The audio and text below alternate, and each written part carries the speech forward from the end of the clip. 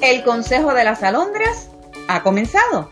Hola a todas las alondras alrededor del planeta Tierra que nos escuchan, ya sea en vivo o en diferido.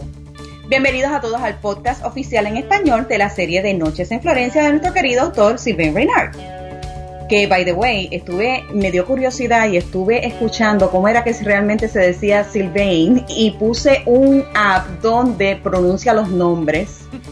Y ¿sabes qué, Maru? Encontré que se dice Sylvain, algo así. Pero es sin la... Okay. Sylvain. Ok. ¿Cómo sea que ustedes le dicen? Este es el podcast Silvio Reinaldo. Ok. Hola, Mon. Hola a todas las... Besos y abrazos a todas estas hermosuras que nos acompañan el día de hoy. Bueno, les habla como siempre, la que siempre sale con este tipo de comentarios, su amiga MJ, y me acompaña en el día de hoy mi querida Maru. Hola, buen día. ¿Cómo están? Sí, ya mismo vamos a hablar con Maru con más detalles porque muchas cosas han ocurrido esta semana, pero sí quería decirles antes de pasar con Maru que Lili no se encuentra en el día de hoy porque Lili la verdad que es una campeona, yo la admiro, siempre participando en caminatas por ¿cómo se dice? Para organizaciones benéficas. Exacto. Así que es nuestra heroína. Sí, la verdad que ella camina por ella y por mí, por Maru. Sí. Eso te iba a decir. Nosotros la acompañamos con la buena vibra y ella hace el trabajo fuerte. Nosotras la miramos a eso y nos cansamos. Lili, para adelante, Lili. Sí. Okay, Lili es Raven, definitivamente. Así que nada, te enviamos un beso bien grande, Lili, para cuando estés escuchando el programa. Sí. Y nuestros mejores deseos de que tengas también un excelente fin de semana. Ahora sí, Maru, cuéntanos, ¿cómo estás? Muy bien, contenta de estar nuevamente en estos sábados que la verdad que son fabulosos, que me encanta compartir, que me encanta estar ahí con ustedes, verlas a todas. Muchísimas gracias a todas las que nos acompañan hoy, Betty, Mónica, Laura, Mayra, está María desde Buenos Aires. ¡Hola, Buenos Aires! La verdad que súper contenta por todas, a Cintia, a Laura, a Diana, a todas las amigas que nos acompañan durante todos los fines de semana. Muchísimas gracias por estar acá con nosotras. De verdad que sí, mire, y fíjate, Maru, están comentando aquí que aquí todo el mundo anima, la verdad que Lili hace el trabajo fuerte y todas nosotras hacemos el trabajo fuerte animándola. Somos sus cheerleaders oficiales, Lili. Sí, tú sigue para adelante, algún día yo me uniré a ti. Ay, Dios mío, fíjate que no lo hago por cuestión de tiempo, porque si pudiera hacerlo de verdad que lo hacía, aunque estoy súper fuera de forma, pero eso no lo voy a hablar aquí. No lo dije, edita eso. Pero bueno. Dale piba. Ella es mi piba. Ella me dice, che piba, me dice. No sabe que los cordobeses no decimos ni che ni piba, pero no importa. Pero bueno, la verdad que estoy muy contenta porque el programa de hoy va a estar buenísimo. Ay, sí. Sí. Entonces, si había un programa para hacer para el Día de los Enamorados, debería haber sido este capítulo, definitivamente. De verdad que sí. Ay, Dios porque santo. Está on fire nuestro príncipe. De verdad que sí. Yo espero que todo el mundo haya seguido el consejo de... ¡Ah, mira! Betty, ya mismo tuvieras el comentario que yo tengo preparado para hoy. Betty dice que William nunca pensaría que yo me veo mal porque le gustan las pulpas. Sí. Ay, Dios mío, había un refrán en Puerto Rico, yo sigo con los refranes. Estaba con Mauro hablando con refranes. Ay, Dios santo. Si me acuerdo de que ahorita lo digo. Anyway. Okay. Igual le quiero decir a Betty que en Latinoamérica William, digamos, va a tener para elegir, porque como que las latinas somos todas curvilíneas. Sí. Así que acá el príncipe está contento, está feliz de la vida. Betty, de todos lados, de arriba, de abajo, del lado, de todo. Sí. De atrás. Sí. Tiene curvas para escoger. We are round everywhere, Betty. Así que, Willy, prepárate. Bueno, si no pudiste unirte a nosotras, tú que nos estás escuchando en diferido, o ustedes que no se hayan perdido alguno de los programas anteriores, pues fíjense, lo único que tienen que hacer es entrar a nuestra página web de nocheenflorenciafp.com, pero también hay otras plataformas donde nos pueden acceder, como por ejemplo iTunes Podcast y Google Play Podcast. Así que estamos donde quiera, mi gente. No hay excusa, estas discusiones son súper divertidas. Escuchen los programas, se aprende muchísimo, las alondras son súper inteligentes, se ve el libro de una manera diferente y mucho más amplia. Así que no se lo pierdan. Y yo sigo con los refranes. Ok, otro refrán. Hoy es el día de los refranes. Otro refrán. Hay un refrán que dice, por lo menos en mi tierra existe, no sé en cuántas tierras, en cuántos países de Latinoamérica, pero hay un refrán que dice que detrás de cada hombre exitoso hay una gran mujer. Bueno, pues les cuento que en el caso de Sylvain Renard, o Sylvain Renard, cuenta con un harén, literalmente, comenzando por sus publicistas, las musas del imperio de Argyle. La comunidad de lectores de SAR es una comunidad muy activa gracias al esfuerzo y la dedicación de muchas mujeres que varias están aquí, ¿ok? Que son líderes comprometidas y representan con orgullo no tan solo sus países, sino también la obra de nuestro querido autor, administrando cuentas de fans y de podcast. Exacto. Queremos enviarle un saludo especial y nuestros mejores deseos para que tengan un excelente fin de semana y muy buena suerte en sus podcasts a todas nuestras podcast sisters, quienes son baluartes que difunden semanalmente la obra de Sylvain Renard en 3 idiomas diferentes. Están en inglés, español y portugués. Silvio Reinaldo. Sylvain, Diane. Sylvain. Ok. En nuestras redes sociales puedes encontrar más información sobre todos estos podcasts, porque fíjense, está en inglés 2. Florentine Series está discutiendo ya el último libro dentro de la serie florentina, The Roman. Hoy discutieron el capítulo número 4.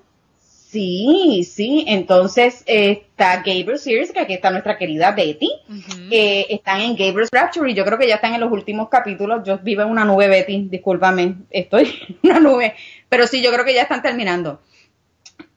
Noites en Florencia, ellos están con O Infierno de Gabriel. Esta trilogía Gabriel que comienza un poquito más tarde a las 4 de la tarde, hoy mismo también están discutiendo El Infierno de Gabriel en español, y también no podemos obviar el canal de YouTube en español, canal SR Fans español. Y Betty me aclara que están en el capítulo 37. Exacto. Así que sí. Esos capítulos son muy, muy emotivos. Todos esos capítulos, realmente la manera tú ves como que esa transformación del profesor personal, realmente esa parte del libro es bien, bien emotiva. Sí. Así que sí, le faltan 21 capítulos yo no me acuerdo de cuántos capítulos tenía Gabriel's Rapture. Suele tener muchos capítulos, así que deben estar como en un 60%, calculo, en un... Más o menos, sí. Más o menos. Así que pues nada, eso es lo que les cuento yo, que ya he hablado bastante. Las dejo aquí con mi Maru para que siga aquí poniéndonos al día de todos los anuncios, de todo lo que está pasando en la comunidad. Sí, exacto. Yo quiero invitarlas a que sean parte del podcast. Por favor, anímense para enviar sus mensajes de voz con sus citas favoritas. Nos encanta. Cintia y Laura son nuestras guerreras. Realmente nos comparten sus citas todas las semanas. Y quiero mandarles un beso muy especial a ellas porque de verdad que es lo que hace diferente el podcast, poder escuchar la voz de ustedes y poder compartir con la gente lo que a ustedes les gusta es nuestro objetivo. Así que, por favor, envíennos sus mensajes grabados a nochesenflorenciafp@gmail.com. Les recordamos además que hay un blog tour que está haciendo ESAR para la comunidad hispana. Es el primer blog tour de la Alondra dentro de nuestra comunidad y donde estará compartiendo ESAR con todos nosotros. Este blog tour es un esfuerzo común de parte de todas las cuentas en español de Sylvain Reynard, ya que todas están participando y sabemos que será una semana inolvidable, ¿sí? En especial para todos nosotros. Así que atención bloggers, atención booktubers, si ustedes quieren y están interesados, el periodo de inscripción para participar en este evento comienza el próximo lunes 6 de marzo a las 9 de la mañana, hora de Nueva York. Mientras que las actividades relacionadas al tour comenzarán a partir del 22 de abril y se extenderán hasta el 29, con una actividad de cierre donde estará participando, por supuesto, nuestro querido autor con todos ustedes. Pronto estaremos ofreciendo más detalles, pero quédense muy pendientes de las cuentas de Sylvain y de todas las cuentas de fans para no perderse de nada, ¿sí? Quiero que sepan que ESAR está ayudándonos a promocionar los libros en español de La Alondra y el Príncipe, que son indispensables, sobre todo La Alondra, que consiga más ventas. Nuestro objetivo es hacer correr la voz para poder conseguir que los 2 libros que faltan de la serie florentina sean traducidos. Así que, por favor, recomienden los libros a sus amigos y a familiares, porque realmente el boca en boca, como dice ESAR, hace la diferencia y es muy importante. Sí. Si están atrasados con la discusión de la Alondra, MJ, te cuento que la gente puede visitarnos en nuestra página web en nochesenflorenciafp.com. Allí van a encontrar toda la discusión previa de los capítulos que venimos haciendo desde el inicio, ¿sí? Inclusive también van a encontrar ahí, si no han tenido acceso aún al Príncipe, también pueden encontrar ahí los capítulos grabados, ¿sí? Escúchenlos y se van a dar cuenta de la diferencia que hay entre leer sola y leer dentro de un grupo de discusión. Sí. Así que, bueno, Angie, ahora no sé, ¿querés contarnos qué ha sido lo mejor de esta semana? Ha sido una semana muy movidita para todos. ¡Dios mío! La verdad que fue bien difícil, Maru, escoger todo, entre todo lo que había, porque realmente ha sido una semana súper, súper activa. ESAR no ha parado de enviar tweets y tweets excelentes, muy buenos, de mucho significado. Pero vamos a empezar con la noticia, pues. Bueno, tenemos 2 noticias top, obviamente, pero a nivel global hay una que sobresale y es que ya tenemos título de qué es lo que significa hashtag TMITBS. Y quedaron todas sorprendidas. Sí, y es The Man in the Black Suit, que mucha gente lo adivinó, by the way. Sí. El hombre del traje negro, se diría así, ¿verdad? Esto no es una traducción oficial, pero bueno, en español sería el hombre del traje negro. Así que el pasado miércoles ESAR envió un post, una entrada de blog, donde manifestó cuál era el título. Así que todo el mundo, pues imagínate, Maru, ¿qué tú crees? O sea, todo el mundo, cada vez que sale alguna noticia del nuevo trabajo de ESAR, pues todo el mundo siempre está... ya tú sabes. Revolucionado, todo el mundo está pendiente. Una revolución y la energía y la buena vibra se siente. Realmente fue una semana muy excitante. Sí. Entonces quería decirte que creo que también es determinante que podamos hacer algo importante con el tema del blog tour y con el tema de digamos, hacer correr la voz respecto de que la gente quiere realmente adquirir los libros. Los libros y que realmente, bueno, que la Alondra mantenga un nivel de venta aceptable para la editorial es importante, porque eso también seguramente va a hablar de qué tan rápido podamos tener la traducción del nuevo libro, ¿verdad? No creo que una cosa esté atada a la otra, ¿sí? Porque no sabemos nada, no sabemos ni siquiera cuál es la editorial que lo va a publicar en español, pero de cualquier manera me parece que no está de más demostrar el interés. ¿No estás de acuerdo? Definitivamente siempre, sí, totalmente. es importante para una editorial saber dónde está invirtiendo. Así que si ve que es un autor exitoso en todas sus series, definitivamente va a tener más oportunidades. Maru, antes de seguir, mira, Sí. Betty está haciendo un comentario súper cómico, porque dice que ella tiene la impresión de que Willy le va a encantar este nuevo Nicolás. héroe, Sí. este nuevo héroe que su nombre es Nicolás, porque él usa negro también. O sea, sabemos que William no deja ver negro, entonces nosotros nos preguntamos qué es lo que tiene nuestro autor que evita a todos sus personajes últimamente en color negro. Y tengo un flash, lo veo a William y a Nicolás con un perrito y son los hombres de negro. Se ponen los anteojos y Sí. son los Bueno, dos, tenemos los que llamarlos de Men in Black. Están bailando. Estos son los protagonistas de toda la serie. Están bailando breakdance debajo de la Torre Eiffel. Ay, Diosito, sí, Black is sexy, Black is sexy. Pero a las mujeres no las viste de negro, solamente a los hombres. Así que, nada, como un dato curioso. Sí.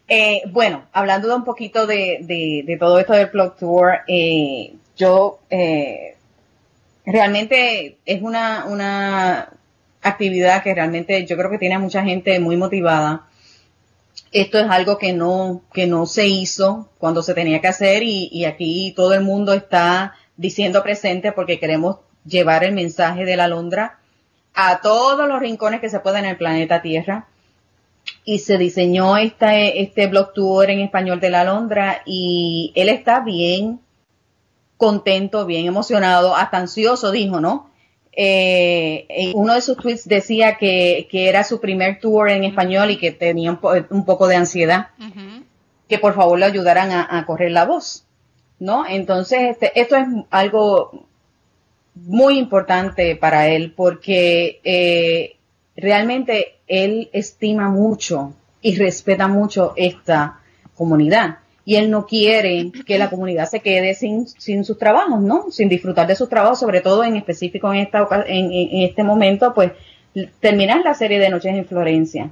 Así que esto, pues, significa algo es muy especial para él porque le está dando la oportunidad de llegar a más gente y a él le gusta. Sabemos que a él le encanta el contacto con la gente, con los lectores. Sí. Así que tiene un significado bien especial.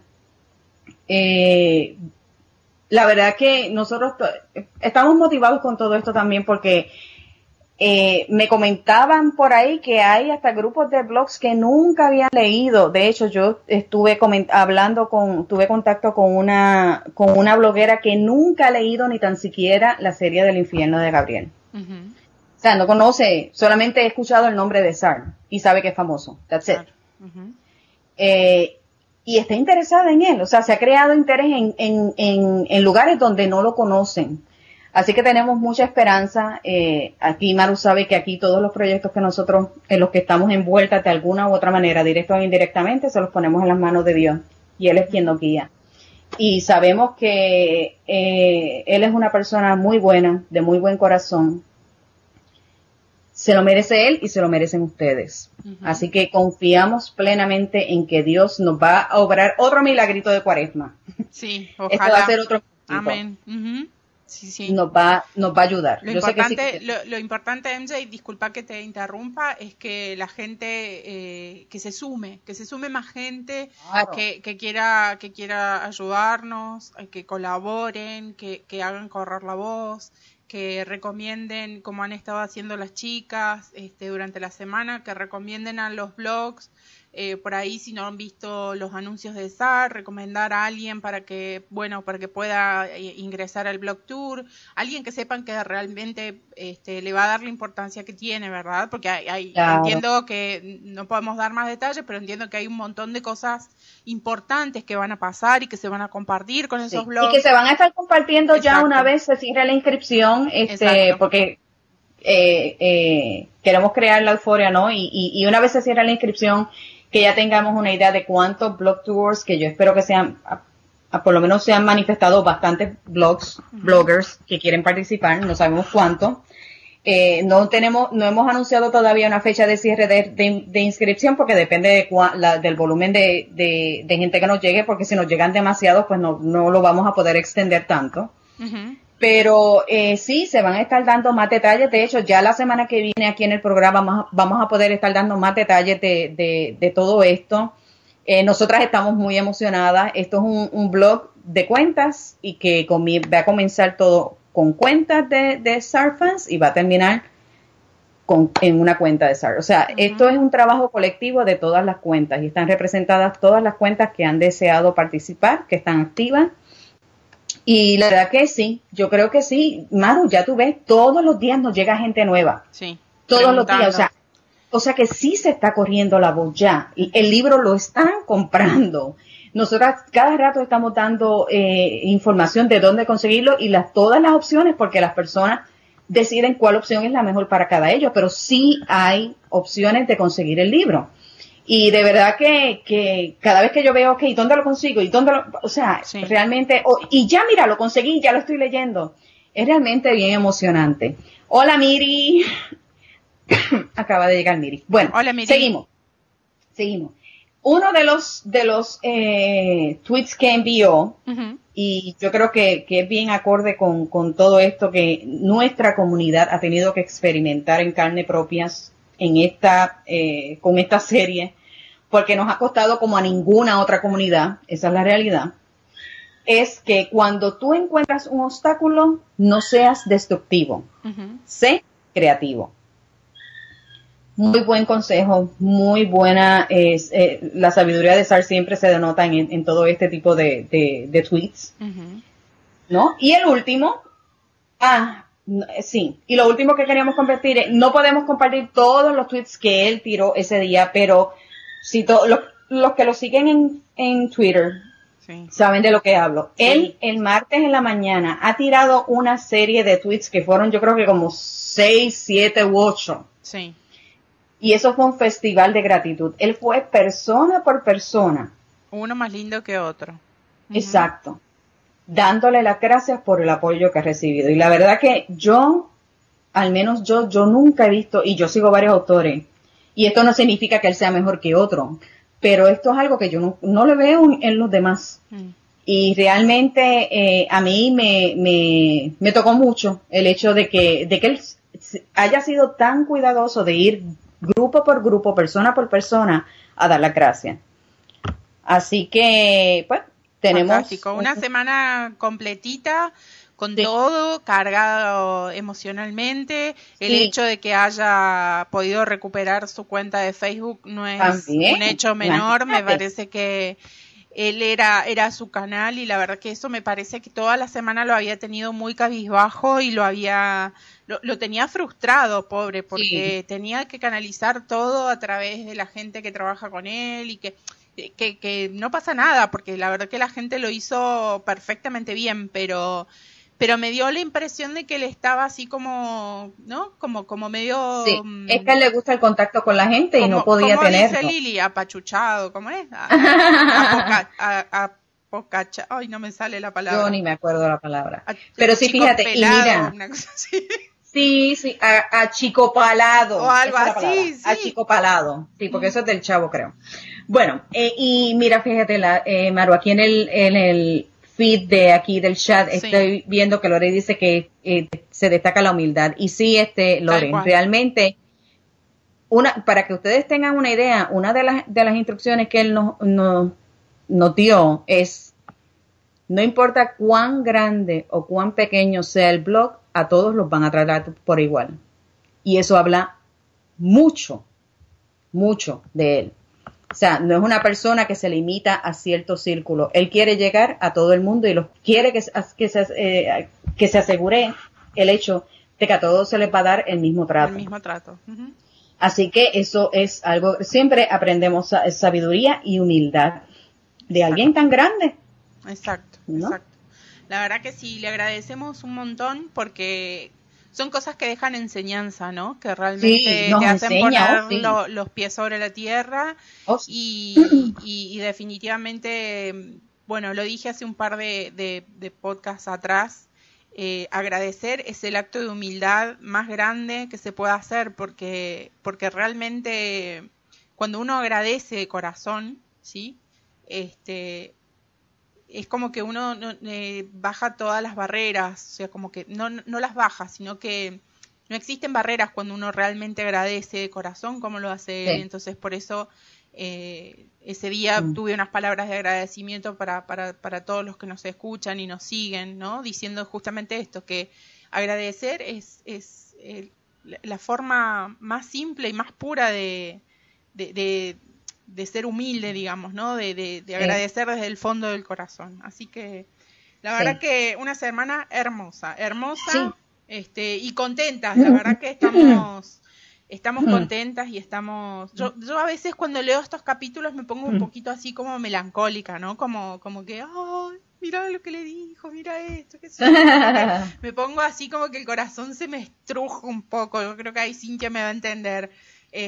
Terminamos medias enojadas el capítulo pasado con William porque, bueno, no había estado muy en las suyas, la verdad. Pero bueno, no sé si querés que ya empecemos con el capítulo, MJ, o querés que... Bueno.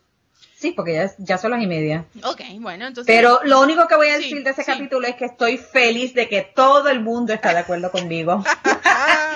Yo escuché la grabación. El capítulo pasado, nos hiciste falta. No, yo escuché el capítulo. Yo siempre escucho los programas. Yo escuché el capítulo y la verdad que yo decía, Dios mío, mi misión está cumplida. He estado bien representada. Toda culpa de Eva, todo. Está muy bien. Bueno, ok. Entonces, vamos por ello. Vamos al capítulo 32 de La Alondra. Esta primera parte me toca a mí. Y bueno, la verdad es que les recuerdo cómo que había pasado el capítulo pasado. ¿Se acuerdan que William había estado tratando de demostrarle a Eva que solamente era su mascota lo que le interesaba, solamente tenerla a Raven de una manera transitoria y sin mediar ningún tipo de sentimiento de por medio? Y les recuerdo que Eva, mejor dicho no, iba a mentir, Eva lo besó, en realidad él la besó a ella, mal que nos pese a muchas.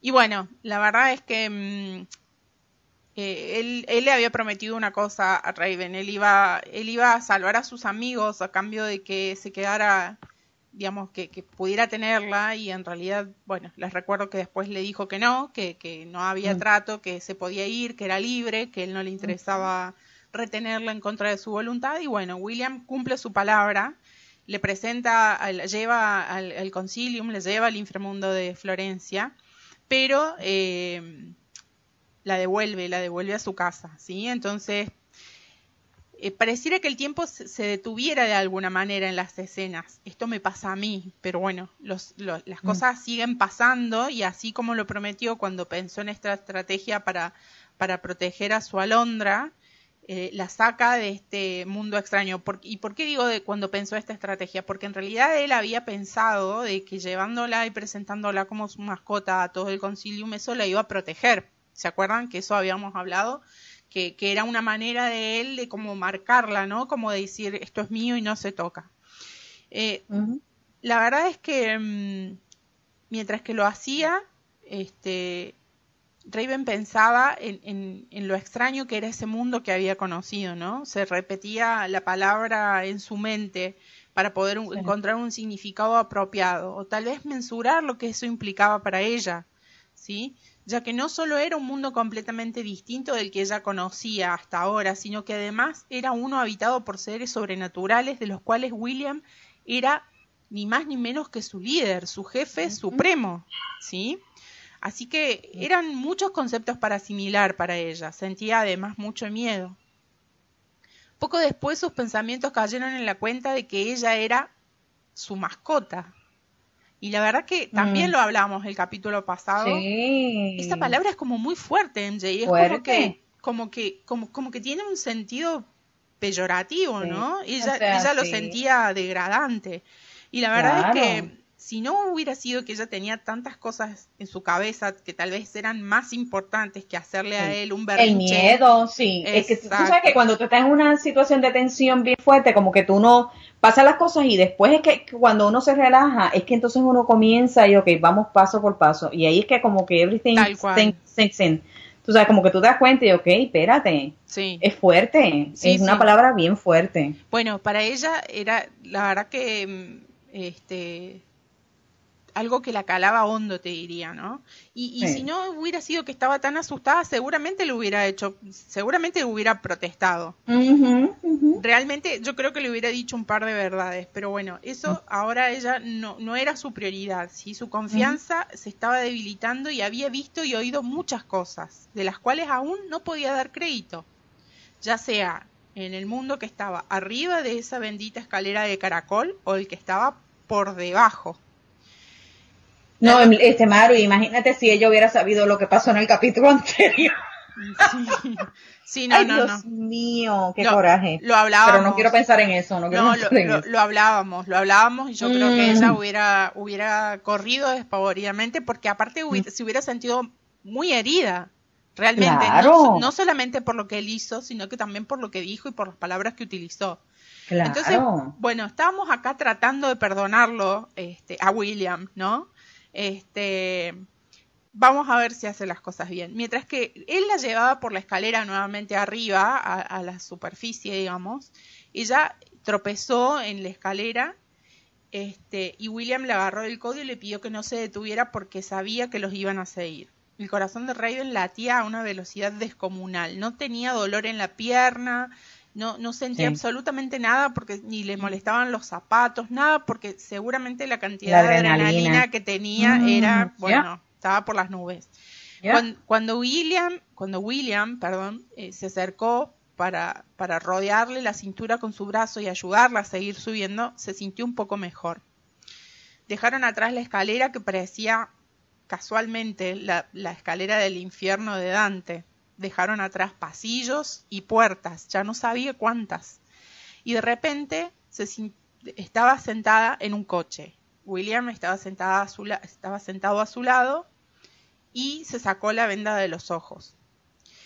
Suspiró aliviada, lo que hizo que William se volviera para mirarla y la observara con mucho detenimiento. Él comenzó a explicarle que probablemente los de su especie los siguieran, pero que no llegarían más allá de la puerta de la reja de su propiedad, porque se había asegurado de tener ciertos objetos que hacían que los demás, o sea, de su gente, se mantuvieran alejados de su casa. Raven dijo que, digamos, que por qué él le había, digamos, lejos de pensar por ahí en estos detalles de cosas que él le iba diciendo, yo, por supuesto que siempre lo decimos, lo voy a volver a repetir acá, no podemos leer el diálogo tal cual como está en el libro, que me parece Ujú. encantador, me parece bello realmente, así que les pido que por favor vayan al libro y lo lean. Así que vamos a hacer un pequeño resumen sin digamos que dejar de lado el contexto para que lo puedan entender.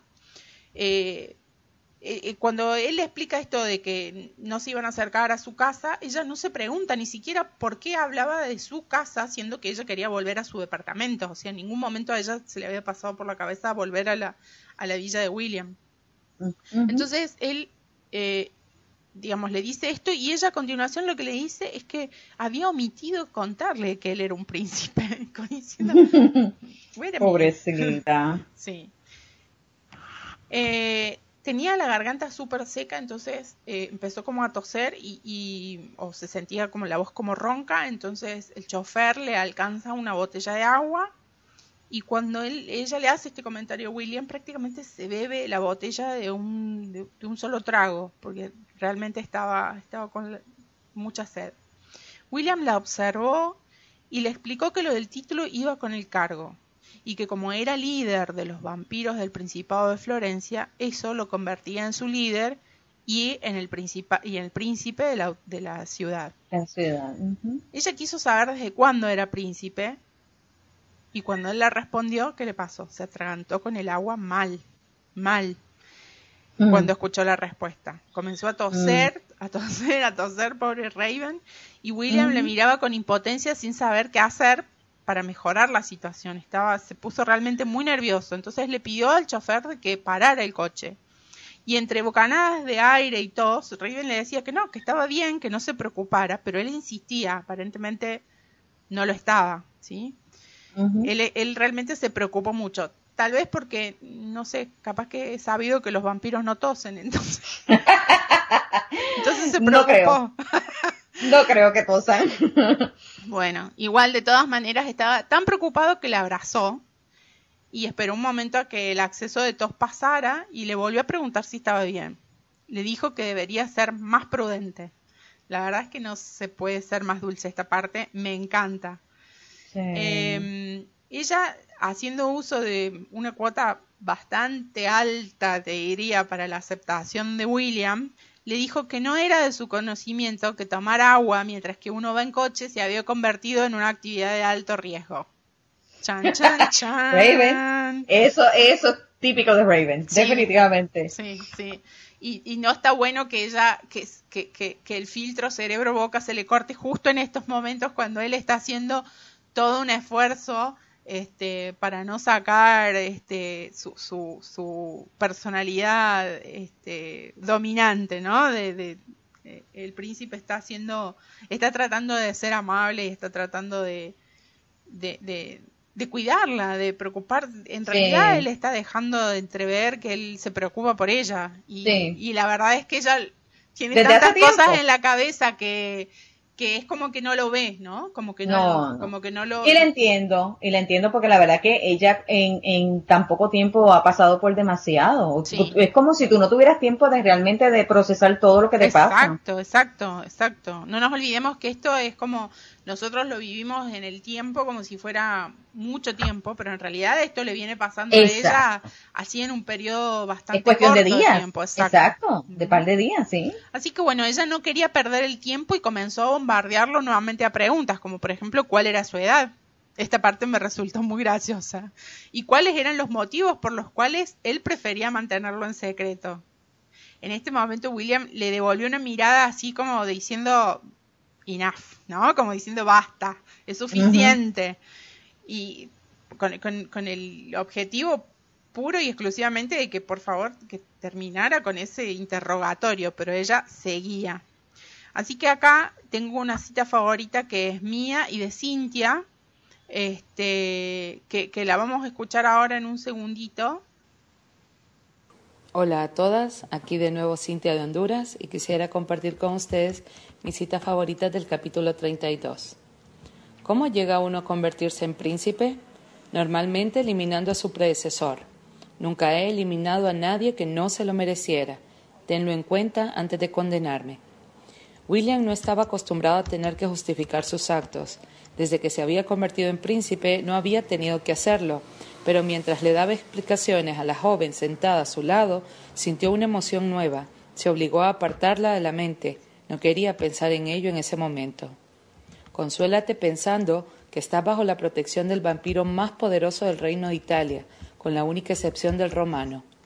El poder alcanza su máximo potencial cuando es desconocido.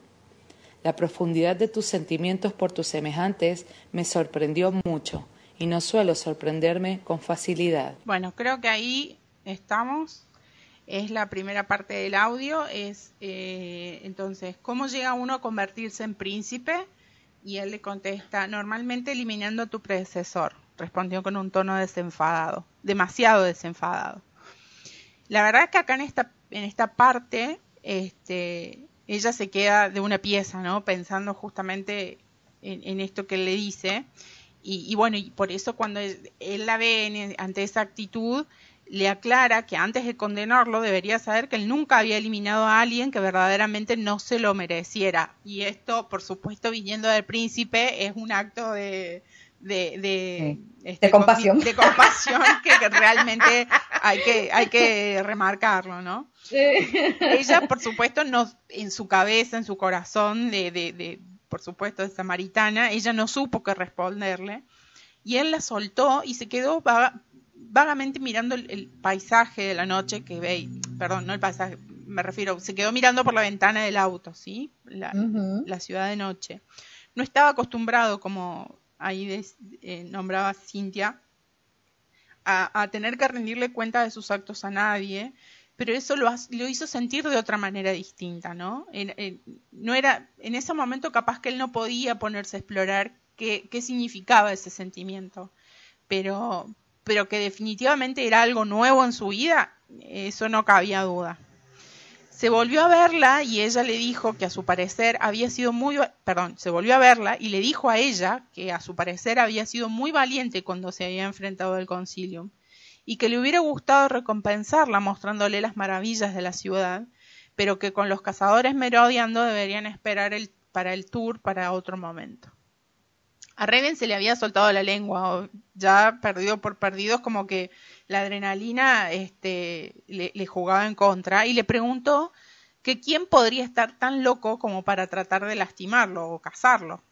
William le dijo que de hecho había dos grupos, uno que cazaba por diversión, pero que la mayoría lo hacía para recolectar sangre, y Raven no lo podía creer. ¿Quién querría y para qué sangre de vampiro? Bueno, su capacidad de asombro se veía puesta a prueba una vez más cuando William le contaba que algunos humanos que tienen mucho poder adquisitivo compraban la sangre de vampiro para mantenerse jóvenes y por cuestiones de salud. Y que como era difícil conseguirla, ya que los vampiros no eran fácil de matar, la sangre era muy escasa y por tanto muy valiosa. ¿Sí? Tanto que a veces los que cazaban a los salvajes digamos que a pesar de que ellos tienen una sangre impura, ¿sí? Que eso le puede causar al humano efectos no deseados, como por ejemplo la locura, ¿sí? Que era algo, le explicaba a él que era algo muy similar a la posesión, ¿sí? A una posesión demoníaca. Maru, antes de que continúe, primero que nada, Miriam se nos va, saludos Miriam y gracias por acompañarnos. Miriam, y el comentario que sí quería hacer. Así que, mi gente, cojan en sus, no sé cómo le llamen ustedes, botiquines o como sea en su país, y verifiquen todas esas cremas que ustedes se ponen para mantener, todos esos tubos que se ponen para mantenerse jóvenes y bellas, que lo más seguro que tengan sangre de vampiro. Sí, tal cual. Bueno, nada, la verdad es que Raven sentía que el estómago se le iba a dar vuelta con todo esto que le estaba contando él. No lo podía creer, la verdad. Respiraba con dificultad, cerró los ojos y sintió el corazón desbocado y un sudor frío. La verdad que aquello que quería, había estado ella tan cerca, según lo que él le estaba contando, aquel día que intentó atacarle ese salvaje en la puerta de su departamento, al frente de la Piazza Santo Espíritu. Realmente ella ahí cayó en la cuenta de lo cerca que había estado de tener un final trágico, ¿no? Y la verdad es que una revelación atrás de otra estaba comenzando a darle un dolor de cabeza muy profundo. Estaba muy cansada. Mucho se tardó. Sí. Mucho se tardó. Yo ya me hubiera estallado la cabeza a mí como un tomate. Muchacha, sí, claro. Pero entonces William le dijo que seguramente había oído... Bueno, acá creo que hay una cita favorita y les pido perdón. Me parece que es la de Lily MJ. Si mal no recuerdo, voy a buscarla. Un minuto. Okay. Me parece que esta es la parte donde él le dice,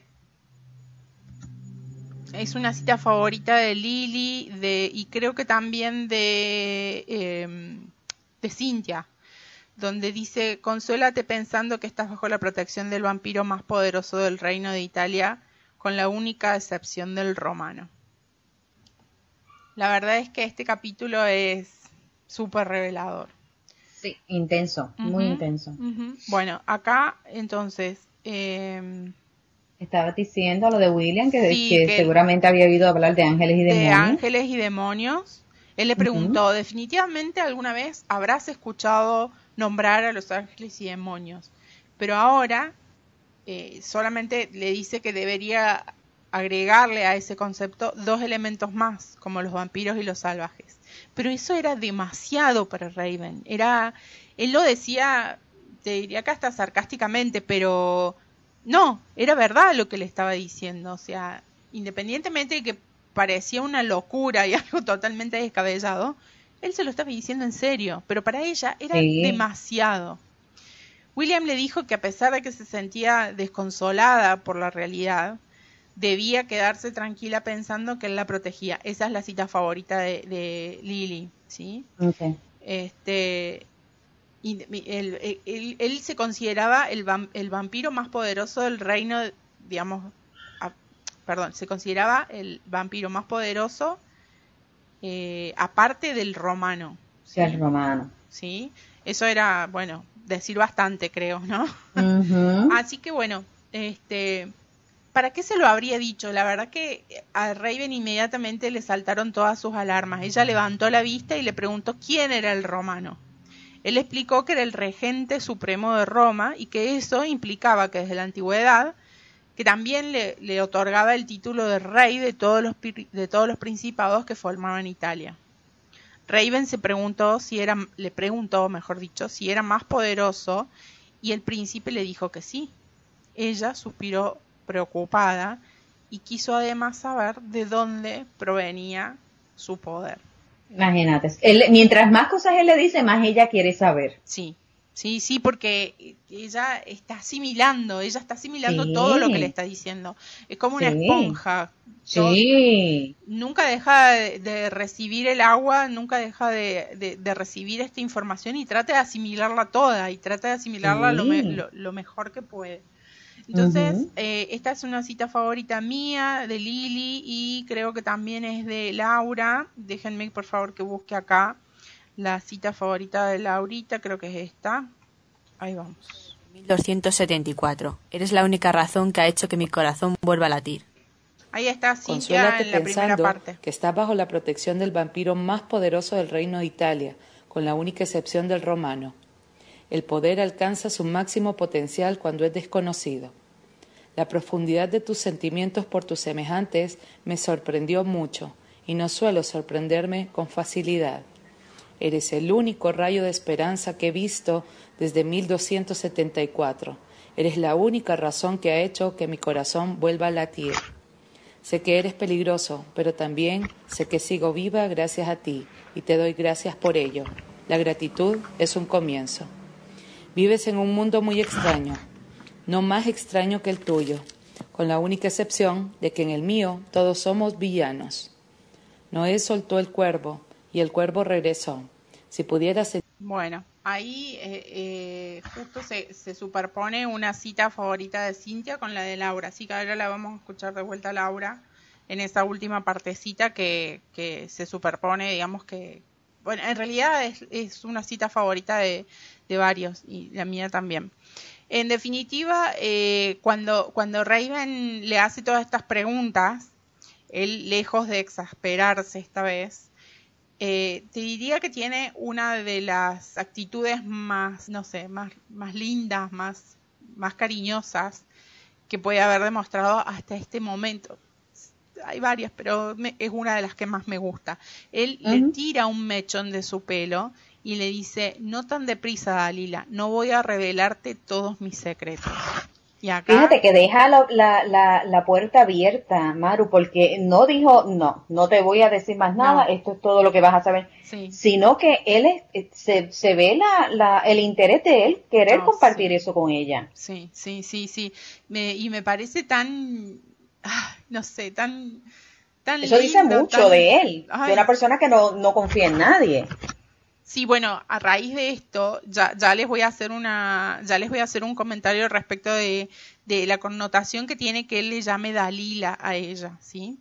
Bueno, a pesar de que él estaba poniendo todo de sí, creo que en este momento se le arremolinaban los sentimientos, ¿no? Raven, sin intención de lastimarlo, pero con cierta suspicacia, le dijo, y esta es otra cita favorita mía: no sabía que los vampiros fueran a catequesis los domingos. Obvio. A William se le congeló la sonrisa en los labios. Ay, Dios mío, Raven. Estaba metiendo el dedo en la llaga. Ella no sabía realmente. Imaginen, pobre William, se quedó inmóvil con la sonrisa desvanecida en los labios. Le dijo que cuanto menos hablaran de ese tema mejor, y Raven percibió cómo la rabia le brotaba por los poros. Cambió notablemente su actitud. Pero imagínate, tan dulce él y ella viene y sale con algo así. Sí, no.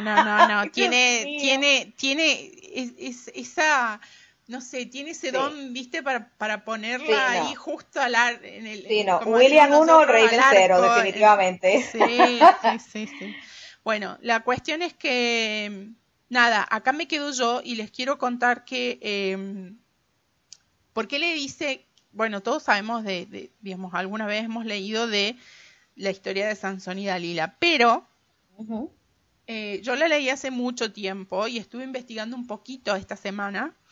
Y la verdad es que hay un montón de cosas que aquellas que conocen un poquito más de la historia y han avanzado un poquito más en los libros, porque han tenido suerte de leerlos en inglés, van a suspirar conmigo y van a estar de acuerdo seguramente. Esta historia, la historia de Sansón, es un ejemplo memorable de una prodigiosa fuerza de cuerpo y de lastimosas flaquezas del corazón.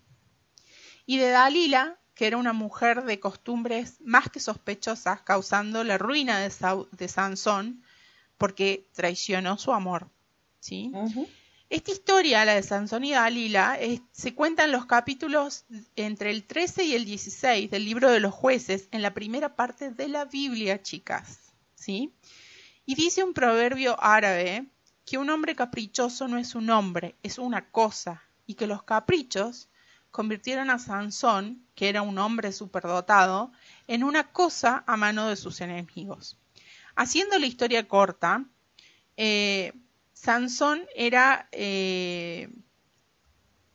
un joven judío, ¿sí? Que se había encaprichado con una mujer que habitaba en la ciudad filistea de Tinmat, ¿sí? Hoy es una aldea a 25 kilómetros del sudeste de Jerusalén, para que más o menos se ubiquen dónde es. Él estaba aparentemente encaprichado con esta joven filistea y los padres de Sansón tratan de persuadirle de su error y le piden que por favor razone que si no había en realidad ninguna mujer en su tribu o en todo el pueblo que no le gustara, digamos, que fuera tanto o más bella que esta joven filistea, que tenía que justo ir a buscarla en otra tribu, digamos, digamos que tenía que buscarlo entre los filisteos circuncisos. Filisteos y judíos, por supuesto, no se llevaban bien, ¿sí? Un circunciso, que eso se consideraba seguramente una persona más allá de poca fe y una persona poco noble, no sé, bueno. La cuestión es que caprichoso Sansón se desea a ese deseo y le dice al padre que la quiere y que ordena y que esa era su voluntad. Le dice al padre que vaya y que él se la consiguiera porque esa era la mujer que a él le gustaba. La cuestión es que Sansón se compromete, ¿sí? Y cuando se compromete se solían hacer fiestas donde se invitaban a 30 amigos, eran como si fueran las fiestas de despedidas de solteros de ahora. Entonces cuando invita a estos amigos, él, como le gustaba ser, digamos, un poco el centro de la atención, que de hecho en ese momento lo era, les da una adivinanza y les dicen que, bueno, que el que adivinara iba a tener, no sé, un premio. La cuestión es que los amigos desesperados porque no podían adivinar un premio que como que él les iba a reconocer algo, ¿no? Y sentirse reconocido por Sansón y por la autoridad que él tenía, digamos, por la fuerza, porque era, digamos, era el hombre perfecto, ¿no? Era fuerte, era lindo, era súper varonil, era, bueno. Entonces les hace esta adivinanza y los amigos de él, como que no querían dar el brazo a torcer porque no estaban adivinando, ¿qué hacen? Van y la buscan a la prometida y le dicen de que si ella les dice cuál es el secreto, cuál es la adivinanza, la respuesta de la adivinanza, le iban a dar plata, creo, una cosa así, como que le iban a dar unas monedas de no sé qué cosa, bueno, de la moneda que usaban ellos en ese momento. La cuestión es que la chica va y les dice su secreto, le dice le dice a Sansón que que quiere saber cuál es la adivinanza, que por qué no confía en ella, que confía en todos menos en ella, que por favor que le dijera. La cuestión es que va y le comenta a los amigos. Entonces Sansón, enojado, ¿qué hace? Rompe el compromiso y se va a su casa, no se casa con esta chica. Después de eso pasa un tiempo,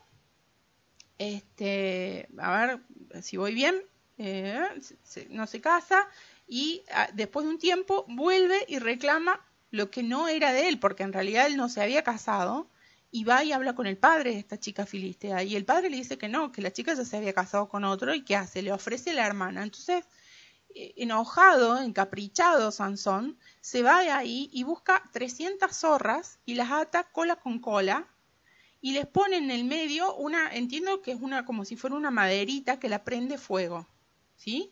Entonces suelta a los animales en los campos filisteos y que hacen un desastre, digamos, queman todo, bueno, la verdad que hizo un desastre, como dije recién.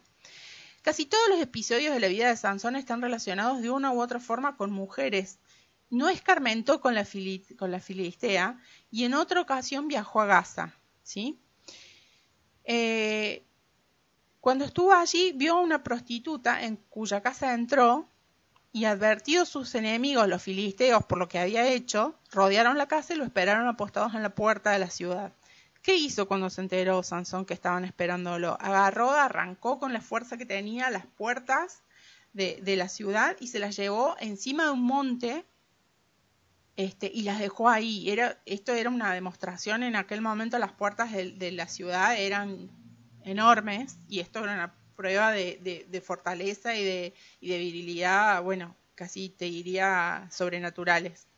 Uh-huh. Después de esto se enamoró de una mujer de Sorek, ¿sí? Que se llamaba Dalila. Los filisteos continuaban tras la caza y la captura de este forzado héroe judío, figurándose que en algún lado tendría una parte vulnerable, ¿sí? Y que imaginaron que podían robarle ese secreto por medio de Dalila, una mujer a la que, digamos, de la que realmente era tan bella, era tan hermosa, que Sansón tenía todas sus barreras completamente abajo, estaba perdidamente enamorado de ella. La cuestión es que los filisteos le piden a ella, dicen, espérenme que les cuento bien. Los filisteos van a Dalila y le dicen, engáñalo y averigua de dónde proviene esa fuerza tan enorme y cómo podríamos amarrarle bien fuerte de manera de que podamos dominarlo, ¿sí? A esta mujer le dicen que, que lo averigüe y que, si les averiguaba cuál era el secreto de Sansón, que de vuelta, que le iban a dar 100 ciclos de plata cada uno. Entonces, una vez que ella lo averigua, que sabe dónde está su fortaleza, ella corre y se lo cuenta a los jefes filisteos, ¿sí? Estos acuden de inmediato, eran 5, ¿sí? Acto seguido, Dalila duerme a Sansón sobre sus rodillas y llama a un hombre para que le corte las 7 trenzas de su cabellera, porque su fortaleza, como todos sabemos, estaba en su cabello, ¿sí? Uh-huh. Cuando después que le cortan la cabellera, ella le trata de avisarle o trata de decirle que los filisteos estaban dándole caza a él. Entonces Sansón reacciona, se despierta y pensando como otras veces salir airoso, empieza a querer pelear, pero de repente, a pesar de que su cuerpo era robusto, ya era tarde, la fuerza, era lo mismo. Claro, uh-huh. La fuerza había huido de él. Y los filisteos se apoderan de él y lo torturan, lo cargan de cadenas y lo encierran en una cárcel donde daba vueltas a la rueda de un molino. Así murió Sansón, y tal fue la victoria de Dalila. Pero sobre su paradero, después de esa traición amorosa, la Biblia no dice más nada de ella, no vuelve a hablar de ella. El ejemplo de su perfidia ha quedado como una prueba de la trágica influencia que una mujer puede ejercer sobre un hombre si se lo propone. En este caso, yo creo que lo que está haciendo William con llamarla Dalila a Raven, es básicamente 2 cosas. Decirle primero que él hace la analogía que está completamente enamorado de ella. Y segundo, de que ella la pone en una situación como si fuera una especie de, no de traicionera, pero sí como que ella quería averiguar todos sus secretos para contárselas a sus enemigos, ¿no? En este caso creo que es algo completamente, ¿cómo decirlo? Figurativo, porque yo no creo, sabemos, que él le tiene una confianza ciega a ella, si no, no la hubiera llevado donde la llevó. Pero me parece tan linda digamos, la metáfora, ¿no? De compararla a ella con Dalila en el sentido de que básicamente él está enamorado de ella y que no le va a revelar todos sus secretos y que no se va a rendir como que ella no le va a decir dónde está el secreto de su fortaleza, ¿no? Como que realmente es no sé, me parece que tiene muchas connotaciones. No quiero ahondar mucho en ellas porque por ahí voy a dar spoilers de los otros libros. Pero me pareció una historia súper interesante y me pareció bueno, digamos, traerlo a colación de esto, ¿no? Del poder que tiene una mujer sobre la voluntad de un hombre, sobre todo en estas historias que tienen un poquito también de un poquito de mitología, ¿no? Y misticismo y estas cuestiones. Así que bueno, hasta acá yo quiero hacerles una pregunta, sin entrar demasiado en debate y eso porque ya estamos muy sobre la hora, y aparte porque da para charlarlo un montón de tiempo. Quería saber simplemente, digamos, si ustedes creen, digamos, en esto que dice William, ¿no? En los ángeles y en los demonios, en el bien y el mal, en el karma. No sé, ¿en qué crees tú, MJ? ¿En qué crees vos? Digamos, ¿sería fácil para vos asimilar una realidad como esta que está diciendo, que está compartiendo, que le está diciendo William a Raven? En mi caso sí, porque todo va a depender de la manera, ¿cómo se dice? Del background que tú tengas. Uh-huh. En mi caso, pues yo me crecí, imagínate, en colegio católico toda mi vida, desde pre-kinder hasta el cuarto año o el 12º grado, es como lo llaman en otros países. Estuve toda mi vida rodeada por monjas. Tuve relaciones muy directas con sacerdotes que han sido muy especiales en mi vida. Entonces, pues para mí sí con esto fue lo que crecí. O sea, todo depende del pasado que tú tengas y cómo tú te relacionaste con eso. Yo creo en ángeles y demonios. Uh-huh. Yo creo que en el bien y el mal, y que nosotros, en todos nosotros hay las dos cosas porque somos seres humanos, ¿verdad? El pecado está intrínseco en uno, pero nosotros tenemos la potestad de poder escoger cuál es el camino que queremos seguir. Uh-huh. Karma también lo creo. Yo creo también que sigo con los refranes. Lo que aquí se hace, aquí se paga. A la larga o a la corta, siempre se paga. Así que definitivamente sí, creo en todo esto. Puedo verlo como lo ve William. Uh-huh. Y estaba comentando en cuanto a lo de Dalila, que Raven es algo tan vulnerable para él. Contra Raven, William no tiene una reliquia que lo proteja. No, definitivamente. No tiene ninguna reliquia que lo proteja, porque realmente Raven es su debilidad más grande, ¿no? Así que definitivamente eso tiene que dar miedo, ¿no? Y entonces, pues, sabemos que William se está abriendo a ella, uh-huh, pero a su paso. Básicamente ese es el mensaje como yo lo veo, sí, a su paso. Déjame, estoy buscando a ver si las chicas comentaron algo. Acá encuentro un comentario de María que dice el bien porque habla con Diana y dice: el bien y el mal está siempre presente. Lo que haces aquí ha de pagarse aquí. Bueno, un poco lo que vos estabas diciendo, ¿no? Uh-huh, uh-huh.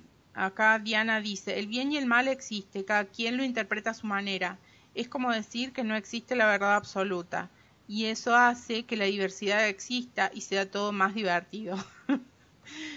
Bueno, dice María que sí, que ella cree que haya ángeles y demonios.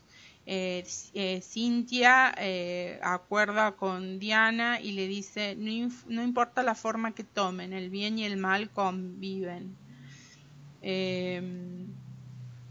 Betty, decime si traduzco bien, dice viene de un comentario anterior. Denme un segundo.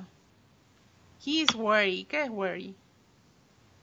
Déjame verlo, porque no...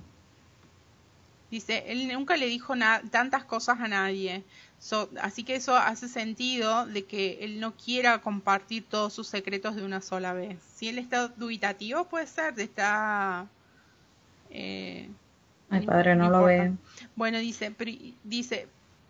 pero en un sentido loco, digamos, en cierto sentido, ella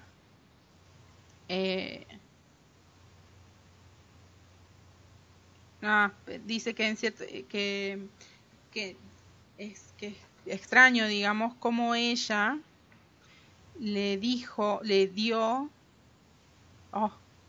ayúdame. Okay, but in a crazy way she did give him away. O sea que por otro lado ella también le dijo los secretos cuando le dijo que el inspector le dijo el inspector cuando le dio el inspector de que el sospechoso del robo de las ilustraciones que eran de Gabriel era William. Uh-huh. Sí. No la podemos culpar mucho porque la verdad que la pobre no sabía nada y ahora es que apenas está entrando en todo esto, pero sí, o sea, uno a veces sin querer hace daño, inconscientemente, porque no se da cuenta de lo que está diciendo, o tal vez uno no está consciente de que lo que uno dice puede afectar a otra persona y hasta qué punto. Sí, como ¿no? ella. Así que sí. Como ella cuando no sabe el daño que le hace cuando le dice no sabía que los vampiros iban al catequesis. Ay, Dios mío, sí, Padre Santo. Bueno, ok, es que está mostrando su lado más bonito. Sí. Sigamos que todavía falta. Todavía falta y bueno, voy a tratar de hacer lo más breve posible. De hecho, tuve que resumir. Como había comentado Maru, esto tienen que leerlo. Si no lo han leído, si lo quieren volver a leer, porque realmente es un diálogo de ellos dos, ¿no? Ellos siguen también. William le pasa a decir a Raven que ya Ambrogio y Lucía se habían encargado de preparar su equipaje y que ya lo tenía todo de vuelta en su apartamento. Obviamente Raven no entendía porque ella lo único que llevó a la villa de William era su mochila. Pero William le comentó que él le había comprado todo lo que había en ese closet, todos esos trajes, todo lo que le compró, se lo compró para ella y se dio instrucciones para que se lo llevaran a su apartamento. Durante su conversación, William le hace un comentario que a mí me pareció jocoso, pero a la vez me hace amar a nuestro vampiro favorito todavía aún más. Y miren que lo amo todavía más. Ok, Raven se queda boquiabierta y aquí es que voy, Betty, con tu comentario al principio del programa. Cuando William le comentó que toda la ropa que le compró le iba a servir pronto, porque lo que pasa es que habían tallas que todavía ella no le servían. Recuerden que ella bajó de peso, sí, ¿no? Sí. Pero entonces el efecto de la sangre pues ya le va a pasar, ¿no? En un momento dado y va a volver a tener su forma normal. Sí, Por él le dijo que era un efecto del... temporero. Exacto. ¿No? Era un efecto de la sangre.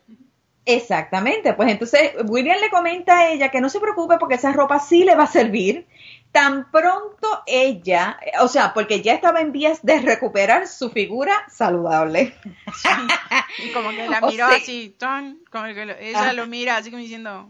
Sí, exacto. Entonces, ¿qué quiere decir esto, mis alondras queridas? Que nuestro vampiro sexy y sensual le gustan las mujeres con curvas, yeah, o sea, como yo. Como Raven y como yo. Así que por esta, ay Dios mío, como estoy tratando yo. Dios mío, aquí habemos muchas con curva.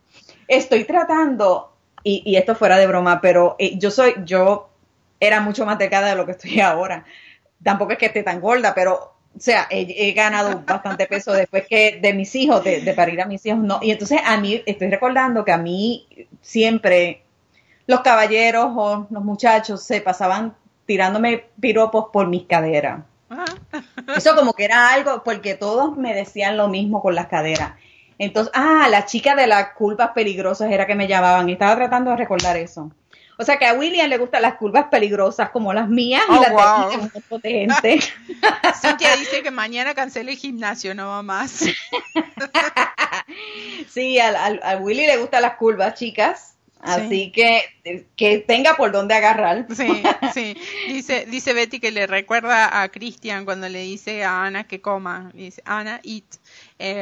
Y otra cosa que Diana también comenta es que entre más rellenita, más sangre puede obtener. Dice, todo es por la comida. O sea que nos ve como comida nada más. Sí, así que nada. Pero ya recordemos que a él le gustan las mujeres de ese... O sea, él siempre ya ha mencionado en varias ocasiones lo de la figura de Raven, que él no logra entender por qué, o sea, él llama a los humanos idiotas porque no entienden, tú sabes, por qué no la miran cuando ella está, entre todos estos comentarios y estas discusiones que ellos han tenido, que se han logrado acercar más. Pero a nuestro príncipe le gustan las mujeres con curvas. Sí, igual acá Mayra comenta que dice que no está de acuerdo porque dice que eso significa que él valora más el espíritu y no el físico. Guarda con eso. Okay. Y Cintia está de acuerdo y dice definitivamente él se enamora de su alma. Sí, estamos todas de acuerdo con eso. Pero que a él no le molesta, que a él no le molesta que Raven tenga curvas, no le molesta. Exacto. Definitivamente. Exacto. Lo que otros no pudieron ver en ella y apreciar su figura física, él sí pudo ver más allá y debido a que él puede apreciar su figura física, pudo darse la oportunidad de conocer realmente quién es ella y conocer su alma. Uh-huh. Lo que pasó en un momento dado casi llegó a pasar con Bruno. Uh-huh. Porque Bruno sabíamos que no la miraba ni nada por su figura física y cuando salieron y se empezaron a hablar, ¿no? Él se dio la oportunidad de conocerla y ellos estuvieron hasta a punto de besarse, ¿no? Sí. O sea que la figura no importa qué tipo de figura tú tengas, no debe ser nunca un inconveniente porque realmente uno nunca sabe de qué nos estamos privando, tal vez de nuestra propia felicidad. Exacto. Bueno, a Raven no le dio tiempo ni de pensar en cómo responder a su comentario porque obviamente la cogió fuera de base, porque William continuó hablándole de otro tema súper importante, él iba de un tema al otro, sí. ¿No? La reliquia que le dio para protegerla. Ay. Esto obviamente la distrajo de inmediato porque recordemos que el propósito de que él le estuviera dando la reliquia es precisamente para protegerla de cualquier tipo de ataque, ya sea de los de su especie, incluyendo a los salvajes. Uh-huh. Pero también hay que recordar que pasó algo muy importante hace 2 capítulos anteriores y es que él ya la presentó a los miembros del concilio. O sea, ¿qué significa esto? Que ella no puede, si la siguen, si van y la investigan en su apartamento, tienen curiosidad, obviamente, tienen que tener curiosidad por y entre paréntesis digo porque la palabra no me gusta, mascota del príncipe. Uh-huh. O sea, ¿cómo se va a justificar que ella esté usando una reliquia cuando William es un vampiro y se supone que William no se puede acercar a ella por la reliquia? Por supuesto. ¿No? Tuvo un intercambio de palabras con Max por ese tema. Exactamente. O sea que ya la duda está y sabemos que el príncipe no puede confiar en absolutamente nadie de ese concilio. Uh-huh. ¿Ok? ¿Te acuerdas? Creo que no estuviste con nosotras, MJ, pero William le dice a Maximilian, que le agradece que él la haya despojado retirado de su mochila a Raven, uh-huh. Porque ahí adentro estaba la mochila y eso le permitió a él acercarse y matar a estos dos supuestos amos que ella tenía, ¿sí? O dueños de lo que ella tenía no hay una palabra, bueno, reclamarla a él como suya, ¿sí? Exacto. Así que, pues imagínense, eso que era lo que la protegía y lo que la salvó de ese ataque del salvaje que la pudo haber matado. Uh-huh. Imagínense, y ahora ella verse desprotegida en ese sentido, pues obviamente fue algo que le llamó la atención, ¿no?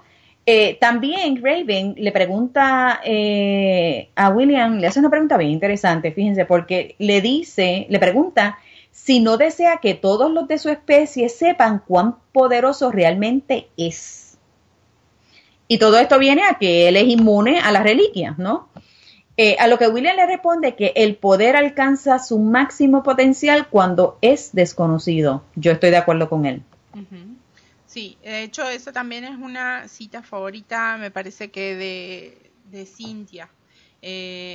Después la vamos a volver a escuchar completa a la cita, si no te interrumpo ahora, ¿sí? Ok. Bueno, pues entonces William también le comenta a Raven que va a cumplir su promesa de ayudar a Bruno y a su abuelita, que es su vecina, ¿no? Sí. Y una vez más vuelve a expresar su admiración por ella, por la manera en que se preocupa por los demás, porque él no conoce a una persona como ella, ¿no? Ella es totalmente diferente a todo lo que él ha conocido. Totalmente desinteresada, exacto. Exactamente. No pide nada para ella. Exactamente.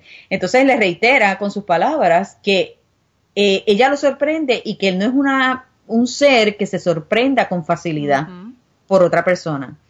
Así que imagínense, William le tiene una admiración sumamente profunda a Raven, y eso yo me imagino que es lo que abrirse a ella y tenerle confianza.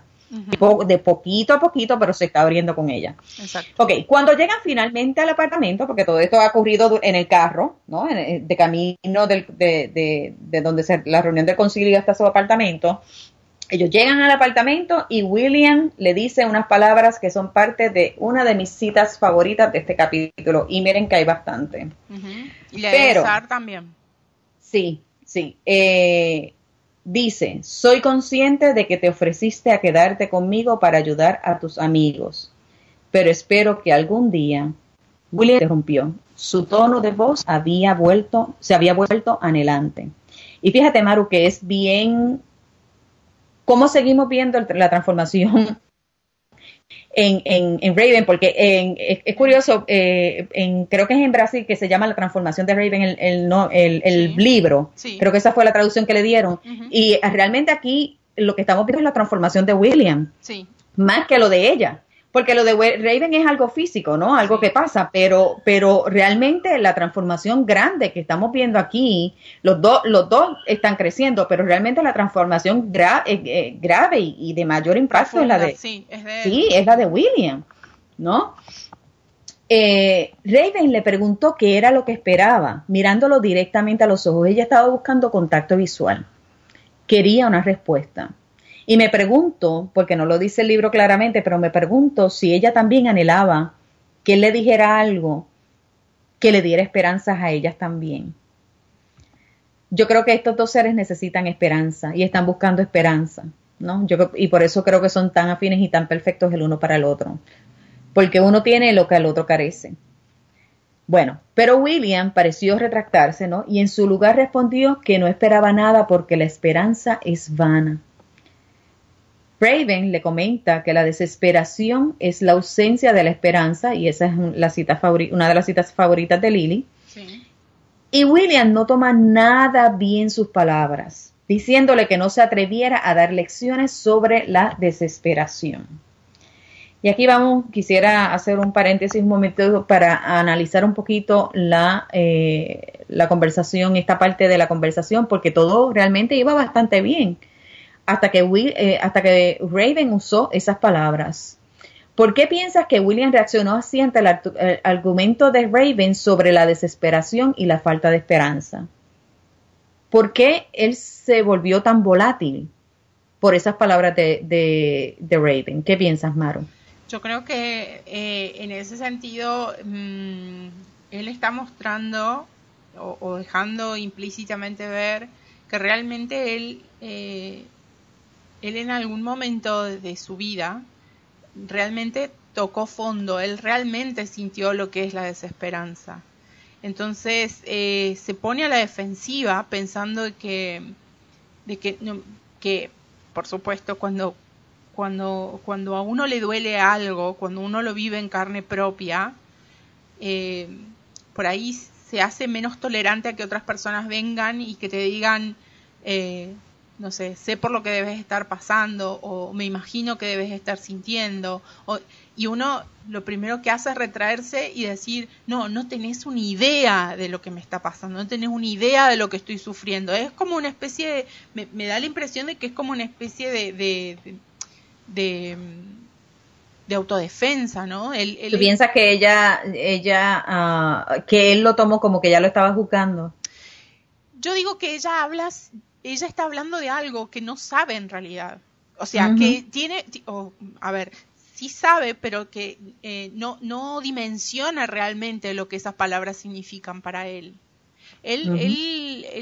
Yo creo que en el punto donde él deja su vida de humano, creo que él llegó a un punto de desesperanza tan grande que lo único que vio posible, lo único que analizó realmente como opción era entregarse, darse por vencido, o sea, no ver, en ese momento él no vio esperanza de ningún tipo. Entonces, sí. Sí, no, es que estaba leyendo los mensajes del chat y yo estoy de acuerdo con Betty. Lo vi de esa manera, pero quiero leer primero el de Cynthia porque fue la primera que contestó. Y Cynthia dice que por todo lo que ha tenido que esperar para encontrar algo que anhela y que hasta ahora encuentra. Claro, que recién ahora encuentra. Ajá, entonces Betty dice que William ha sufrido y ha sentido dolor, ¿no? Experimentado dolor. Y que ella supone que esas heridas emocionales todavía están abiertas. Yo lo veo desde ese punto de vista también, Betty. Tal cual. Lo vi así. ¿no? Yo lo relaciono también con algo que tiene que ver con las cosas que uno asocia con la esperanza, ¿no? Y a las cosas que uno acude justamente cuando está en desesperanza, ¿no? Yo creo que esto tiene que ver cuando William, cuando en algún momento de su vida, cuando sintió amor por la persona, no quiero dar spoilers. Por esta mujer misteriosa. Exacto, que vimos desde el principio. Exacto. Seguramente cuando él en algún momento debe haber pedido a aquello que él le tenía fe, ¿sí? En lo que él creía, le debe haber pedido misericordia, le debe haber pedido esperanza, le debe haber pedido perdón, una salida, un rayo de luz a esa situación tan dolorosa a la que le estaba viviendo, ¿no? Con la pérdida de un ser amado. Sí, y el dolor que viene de la pérdida. Exacto, y en ese momento él no encontró esperanza, no había vuelta atrás, o sea, eso que había pasado no tenía forma de remediarse, y creo que en ese sentido él también se siente decepcionado y se siente desesperanzado. Ahí está la falta de esperanza de él. Él no cree en nada. Y es una cosa porque él está viviendo ahora mismo una guerra interna tan y tan grande. Sí. Cynthia comenta, recuerda cuando observaba a los Emerson dormir, él anhela algo así y por mucho tiempo no lo ha encontrado. Exacto. Hasta ahora. Diana dice, supongo que se molestó porque más nadie que él sabe lo que es sentir desesperación por todos los años que ha tenido que pasar en la tierra. Muy buen punto, Diana. Todo tipo de dolor y lo peor, superar ese dolor. O sea, ese dolor que él lleva, hay que recordarlo, es por cientos de años de lo que pasó con esta mujer tan importante.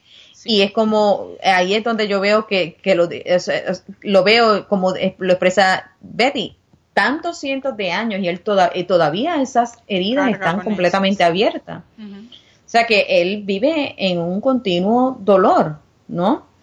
Me imagino que pues estar en el Principado pues le ayuda a mantenerse más balanceado y a no pensar tanto en eso, pero ese dolor sigue ahí. Y creo que el haberla podido ayudar a Raven también es como un bálsamo para esas heridas, ¿no? Eso desde un principio sabemos que fue lo que a él de cierta manera hizo que su dolor menguara un poco por el hecho de que no pudo ayudar a esa persona, a esa mujer a la que él amaba tanto, no la pudo ayudar en su momento.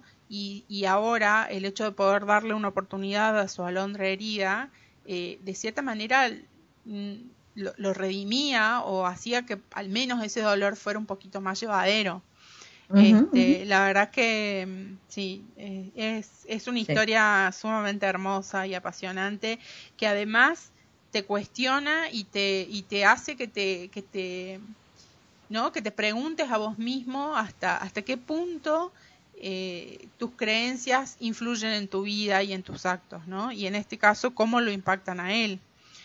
La verdad que me parece súper apasionante. Acá María también hizo un comentario, no sé si lo querés. Sí.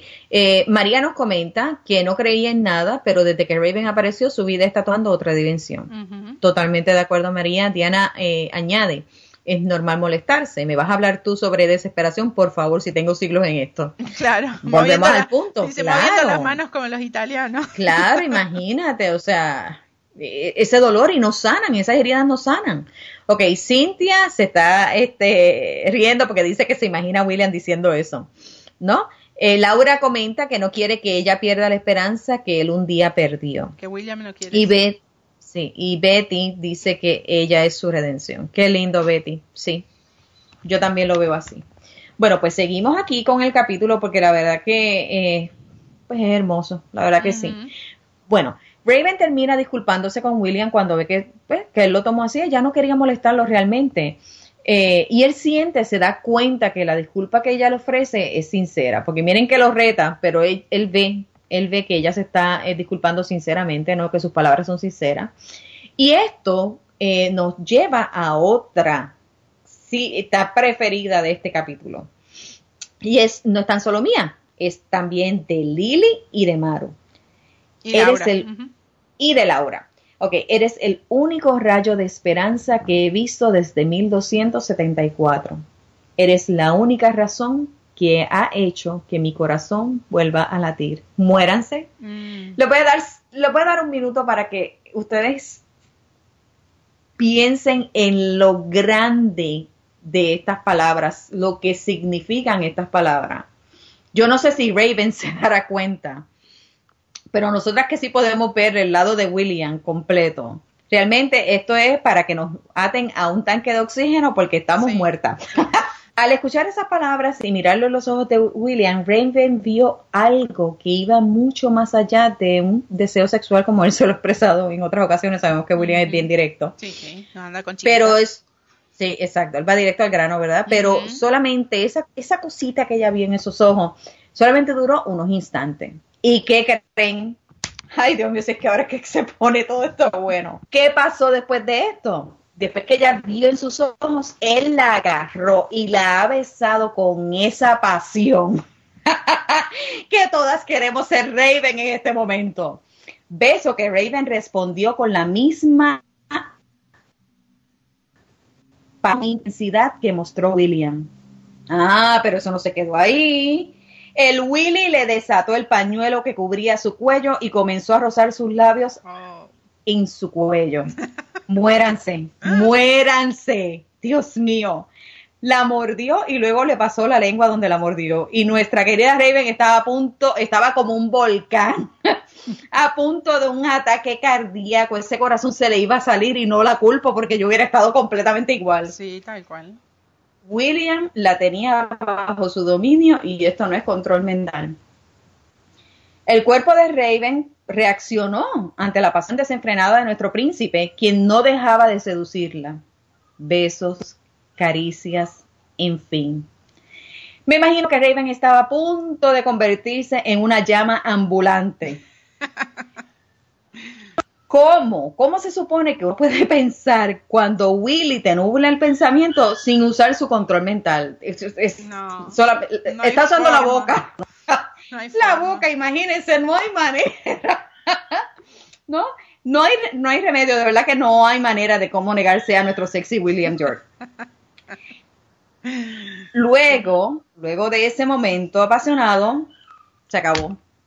Todo se acaba, la verdad que las cosas buenas se acaban, todo tiene su final, ¿no? Terminaron, ¿no? William terminó de besar, volvieron a hablar de temas que eran, pues, realmente también importantes, ¿no? Pero estas comunicaciones entre ellos, Maru, cada vez tienen se ve más intimidad, ¿no? Sí. Entre ellos dos, con más confianza, más apertura, ¿no?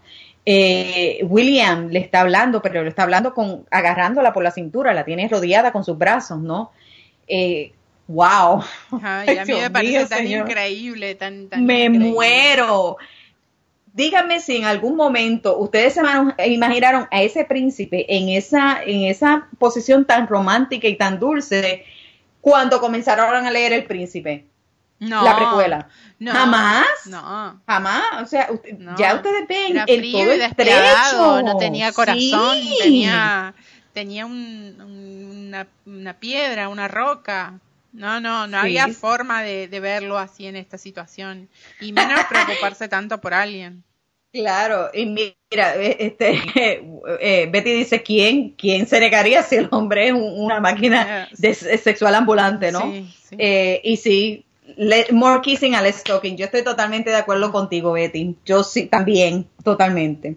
Pero bueno, ya vemos esta ternura, ¿no? Que él le está, o sea, yo me imagino que si los miembros de su concilio hubieran visto eso, se mueren. Y obviamente el final de ellos dos hubiera sido terrible, pero no porque William fuera a fallar, pero si no, realmente la historia se hubiera acabado en estos momentos, ¿no? Exacto. William le advierte a Raven que no debía de quitarse el pañuelo del cuello porque se supone que ella estuviera marcada, es su mascota, ¿no? Y obviamente ya sabemos que él todavía no ha bebido de ella. Nunca, y se lo reitera, se alimentaría de ella sin su permiso. Raven le agradece a William, ¿no? Pues por protegerla, porque ella realmente se da cuenta de la dimensión y del problema en que está metida y ella sabe que él la está ayudando, ¿no? Y también le da las gracias por ayudar a Bruno y a su abuela, ¿no? Y sobre todo ahora, ¿no? Que lo está haciendo a cambio básicamente de nada, solamente para que le permita protegerla, ¿no? William vuelve y le menciona a Raven que ella estaría más segura en su villa, o sea, él sigue insistiendo, él quiere tenerla cerca, y fíjate, Maru, yo no lo veo no veo el interés sexual específicamente en esta parte, yo solamente veo la desesperación que él tiene por protegerla, en esa insistencia que él tiene de que ella regrese a la villa.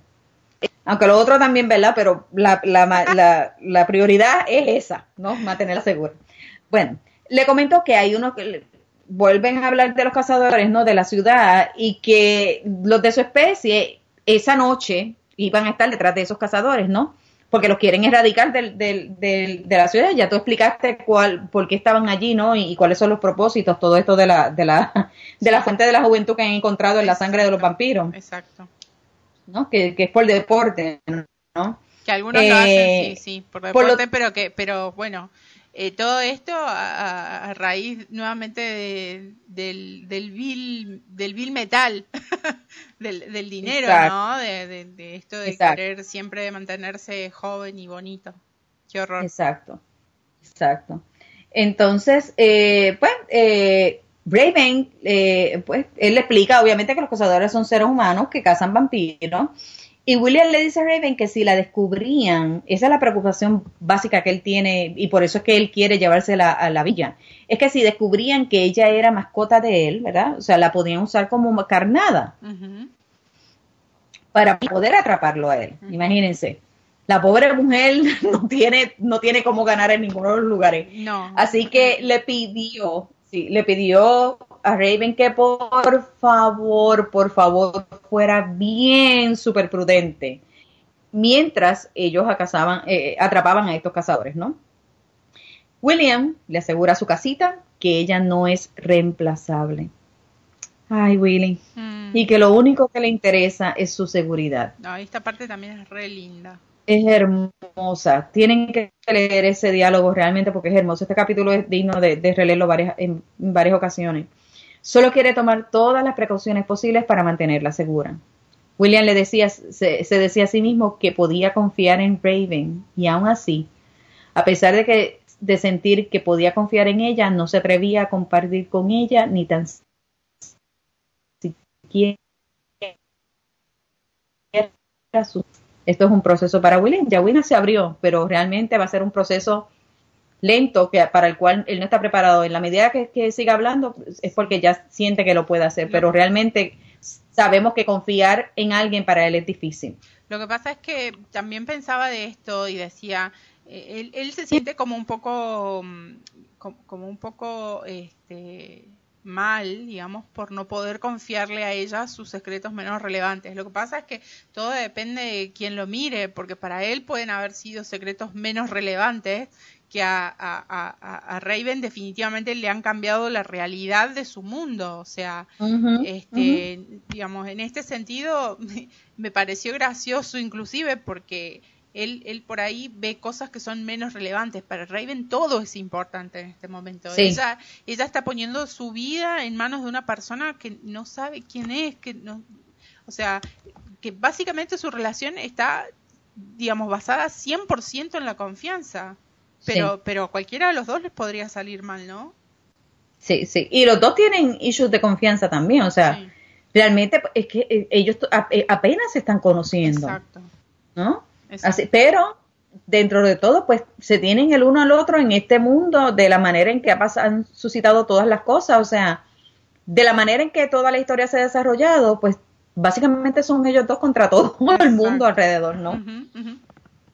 Así que, bueno, nuestro príncipe no pudo ocultar su asombro cuando le comentó a Raven que tendría alguien vigilándola hasta que se deshicieran de estos cazadores y llevándola a los lugares que ella necesitaba, ¿no? Y también llevándola inclusive a su trabajo, ¿verdad? Y Raven no protestó, señoras y señores. Raven se quedó callada y lo único que dijo era que estaba bien. Raven, eso es otro milagrito de Cuaresma, porque esta mujer no se calla la boca y ella todo lo cuestiona. Así que obviamente, Willy estaba asombrado con ella, ¿no? Así que cuando William básicamente la cuestionó, ella en pocas palabras le comentó que después de todo lo que ha vivido en esas horas Dios y mío. de todo lo que él le ha contado, todo lo que ha descubierto, ella no va a objetar la manera en que va a ser protegida. O sea que Raven pues es una mujer inteligente, honestamente yo haría lo mismo. Ya para en el rollo que está metida, simplemente sigue las instrucciones de Raven. Es que no tiene salida, Sí. no le veo en este momento, no por lo menos, al menos un sentido de ponerse a discutir en ese momento con él sobre cuáles eran las medidas que él iba a tomar. Yo en su lugar creo que hubiera hecho lo mismo, hubiera dicho... Claro, pero imagínate. Yo en su lugar hubiera estado hacer? muerta hace 2 capítulos atrás. Oh my God. O 2 más. capítulos, muchacha. Sí, no. Más. Ay, Dios Desde mío, el señor. principio. Sí. No, realmente, pues, como les digo, no les queda de otra. O sea, realmente no tienen otra opción. Y él ha demostrado realmente que él la está protegiendo. Hace rato que hubiera podido haber hecho algo a ella y no se lo ha hecho. Uh-huh. Bueno, el capítulo, ya estamos en el final, cierra con otra cita favorita de mi parte cuando finalmente se despide William de Raven. ¿Y qué palabras le dice? Hermoso. Ay, mi William. Noé soltó el cuervo y el cuervo regresó. Si pudiera sentir esperanza, esperaría que regresaras a mí. Buenas noches, casita. Y ahí Maru se levantó y aplaudía. Oh my God. Búsqueme los pañuelos que quiero llorar. No. Ay, William, ¿dónde estás, William? Dios mío, señor amado, ay, Dios mío, este vampiro de verdad que me roba el corazón cada vez que lo leo, más y más y más. Dios mío, lo amo. Mi última pregunta de discusión, y con esto cierro aquí mi participación en lo del capítulo. A pesar de que William no cree en la esperanza, porque miren toda esta guerra que ha tenido, desesperación, la desesperanza, o sea, si se atreviera a tener esperanza, pero después dice que la esperanza es vana, es una guerra emocional interna que William está viviendo. Entre creer y no sí, creer. Sí, ¿no? Me atrevo a tener esperanza, no me atrevo, ¿no? Él parece dudar cuando se trata de Raven, ¿verdad? Porque su postura ante la esperanza siempre fue radical. Sí. Pero con Raven, él tiene dudas, ¿no? Él quiere tener esperanza, ¿no? ¿Cuál piensas que sea la razón? ¿Crees que cuando él dice, porque fíjense que él está todo el tiempo de que no tiene sentido tener esperanza, pero después vuelve y sale con este tipo de comentario? ¿Qué es lo que está pasando dentro de William? ¿Qué tiene Raven en particular que hace que él tenga estas dudas y que tenga aparentemente, no sé si ustedes lo ven de la misma manera, este deseo desesperado de volver a creer y a tener esperanza en alguien? Es que definitivamente MJ para William Raven es la esperanza que él perdió, es la confianza depositada, es la esperanza de lo que son los humanos como seres humanos, ¿no? Como es la, no sé, para mí ella, bueno, en este punto creo que ella representa tantas cosas para él y tantas cosas que lo movilizan, que lo despiertan, que es como si él estuviera tratando desesperadamente de aferrarse de algo para volver a confiar, para volver a tener fe, para volver a sentir todas estas cosas que él anhela sentir y tener esta relación que él siempre quiso tener y nunca pudo.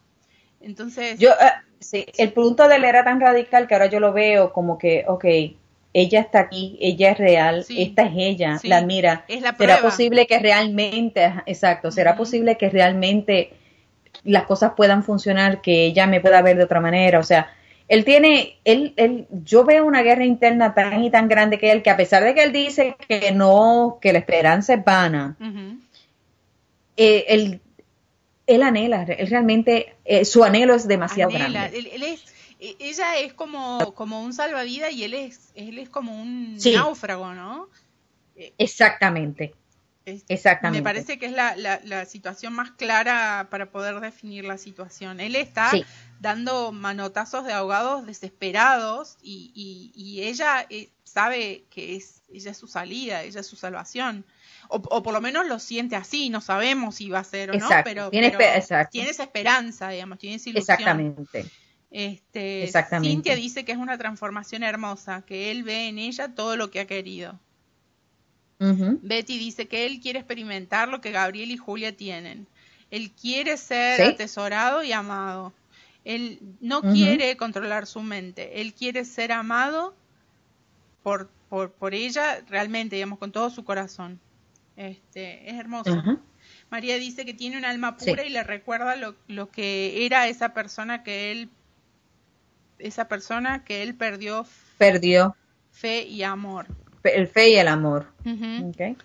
Así que sí, Raven ha venido a hacerle cuestionar un montón de cosas que él había dejado en un baúl cerrada. Y él a ella, ¿no?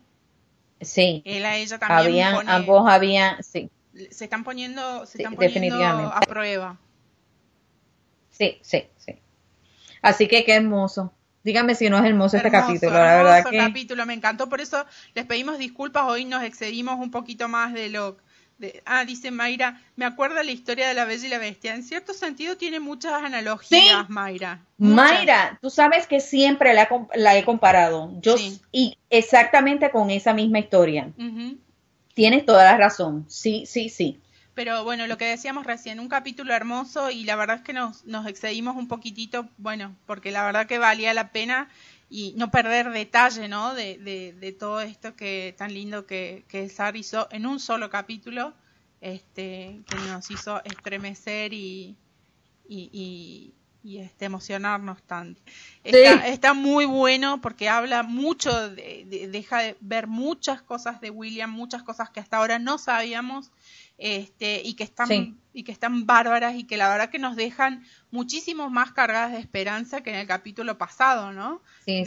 William no solamente se está abriendo a Raven, se está abriendo a todas nosotras y eso nos tiene derretidas. Sí, enamoradas. Ay, completamente, el amor. Tal cual. Bueno, chicas, llegó la hora de despedirnos. MJ, como dice Lili, la hora más triste ha llegado. Me encanta esa frase. Sí, la hora más triste ha llegado. Te mandamos un beso, Lili. Ojalá que te guste el capítulo. Lili, sigue trabajando. Que nosotros te seguimos animando. Dale, Lili. Dale, che, piba, dale, piba. Así que bueno, la verdad que una historia hermosa, la estamos disfrutando particularmente. A mí me apasiona, porque no creo que a las tres nos apasiona un montón, si no lo estaríamos haciendo, pero quiero agradecerles a todas las chicas que han estado hoy con nosotras, por compartir este rato, que hoy fue un poquito más extenso, como le dije recién. Vamos a decir hasta el cansancio, por favor, necesitamos su ayuda, necesitamos que cada vez más gente hable de la alondra, que la recomiende, que la regalen, que por favor hagan correr la voz, como quieran, como ustedes prefieran. ESAR necesita que la comunidad hispana se haga presente, que se haga oír. Necesitamos darle ese apoyo que él hoy nos está pidiendo. El próximo miércoles 8 de marzo es el Día Internacional de la Mujer, así que queremos desearles a cada una de ustedes un feliz Día de las Mujeres por adelantado a todas las alondras, ¿sí? MJ, no sé si vos querés decirles algo a las chicas, mandarles un beso, un saludo. Yo quiero hacer una referencia bien breve. Sí. Lo estuve comentando con mi mamá. Uh-huh. Fíjense, es bien lamentable que todavía hay seres humanos del género masculino que todavía hablen de la mujer con desprecio. Estaba viendo de hecho, yo creo que eso se ha hecho viral, un polaco representando de la Unión Europea, diciendo que las mujeres no tenían derecho a ser estimadas ni ganar a tratarse igual que a los hombres porque éramos menos inteligentes, éramos más débiles, no damos la talla, ¿no? Y yo quiero que ustedes sepan, porque hay personas, y sobre todo las personas que desgraciadamente les toca vivir, por ejemplo, un ciclo de violencia intrafamiliar, donde también son degradadas constantemente. Tú eres valiosa. Nadie es tan hermosa como tú. Y te lo digo a ti, y tú dirás, ok, pero todas estamos diciendo lo mismo. Es que cada una es una obra de arte diferente. Pinceladas específicamente para ti. Eres única. Eres única. Por personas con mentes tan pequeñas, con personas que se sienten intimidadas por los tipos de seres humanos que nosotros somos. Así que celébrate, te lo mereces, disfrútate, ámate.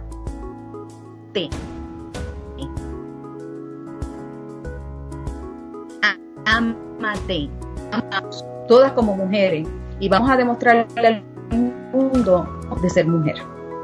Espero de verdad que pasen un día de la mujer hermoso. Estaremos por ahí en Twitter, en las redes sobre el Día de la Mujer. Pero mi mensaje para ustedes: olvídense de lo que dicen, olvídense de los comentarios de mentes pequeñas. Tengan compasión de ese tipo de personas que hablan de esa manera o que tratan a la mujer de esa manera, pero no dejen que nadie las haga menos. Nadie. Exacto. ¿Okay? Exacto.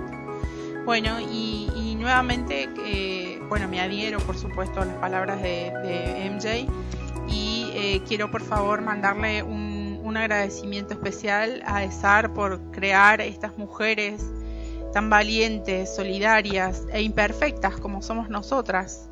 Esos personajes que se parecen tanto a nosotras, ya que todas ellas son personas fuertes y apasionadas, ¿sí? Todas en su ley lo dan todo lo que tienen por lo que quieren, son mujeres luchadoras y son exactamente iguales a las mujeres que nosotras somos en la vida real.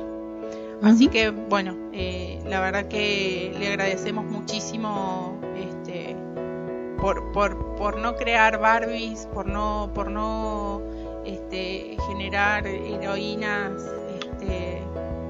frívolas y historias vacías, ¿no? Creo que cada mujer que está reflejada en estas historias es una mujer que tiene algo para contar, hasta aquellas que por ahí no nos gustan tanto. Creo que son mujeres que, como dije recién, son apasionadas, son fuertes y lo dan todo por lo que quieren y por lo que aman. Bueno, recuerden que estamos en Cuaresma.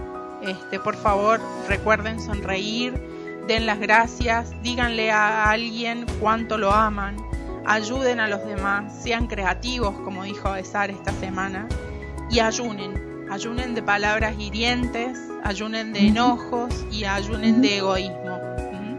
Así que recuerden, por favor, como dice ESAR, la amabilidad nunca se malgasta. queridas alondras, que tengan un buen fin de semana y una mejor semana todavía. Que Dios las bendiga. Amén, amén. Las queremos mucho. Exacto. El consejo de las alondras ha concluido. Un besito. Buen fin de semana. Feliz Día de la Mujer, Alondra.